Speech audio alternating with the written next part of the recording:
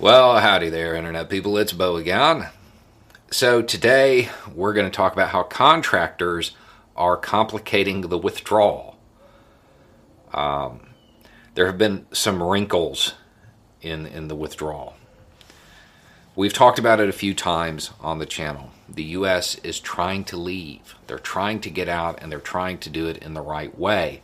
For once, something has come up that is being used as partially as an excuse and partially because some people genuinely don't like it.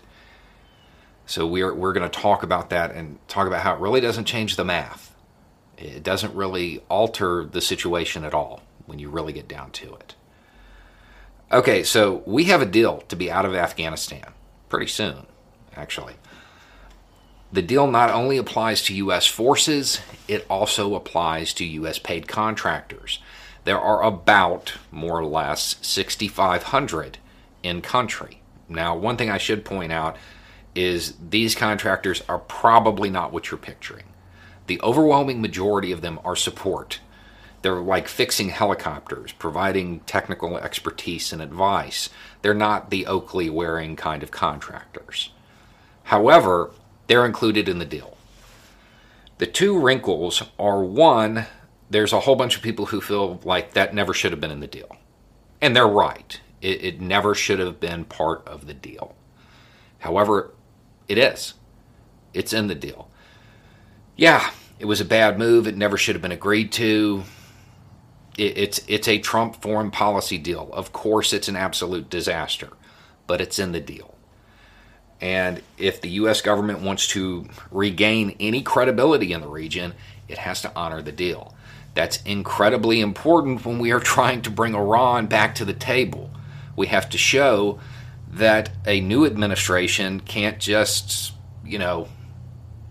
forget about the deals that were made by the administration before, because that's exactly what happened to them. If the U.S. wants countries in the region to believe we will honor our deals, we have to actually honor them. So that really doesn't change anything. Yeah, it shouldn't have been in there, but it is. It is what it is, and it's there. The next argument is DOD, in its infinite wisdom, has contracts running out to 2023 with some of these firms.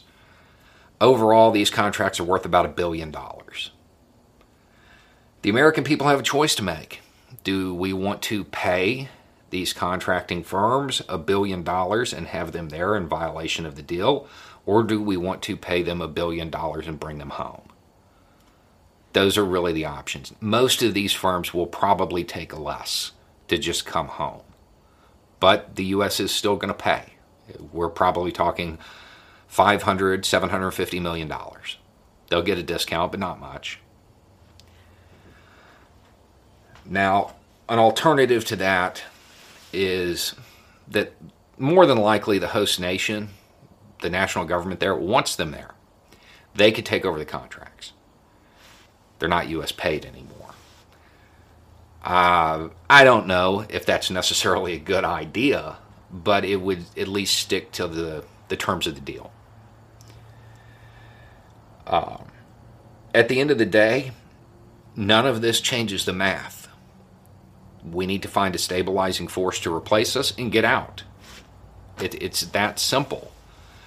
The concern should not be about $1 billion. It should not be about these contractors.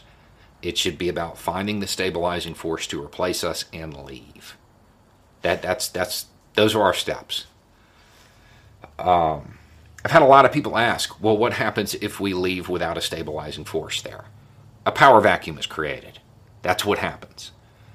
The most likely chain of events, if that occurs, is that the opposition goes on the offensive. The images from that offensive are beamed back to the United States, where the American people find them offensive. The next thing you know, there's airstrikes. No boots on the ground. And then in about 180 days after that, there's boots on the ground, starting with contractors and special operations. A lot of people, when they hear about that power vacuum, they're like, well, I mean, it's bad for the people of Afghanistan, but doesn't impact us. We need to leave. That vacuum can suck us right back in. It is incredibly important to find another token force that can hang out there to deter further conflict. And it really doesn't matter who it is. I mean, pretty much anybody would do a better job than we would. That needs to be the goal. For once, when we are making decisions about defense, can we please forget about the money and the contracting firms? The best move is to get a stabilizing force in and then get out. And do it all before that deadline, which is coming up pretty quick. Anyway, it's just a thought. Y'all have a good day.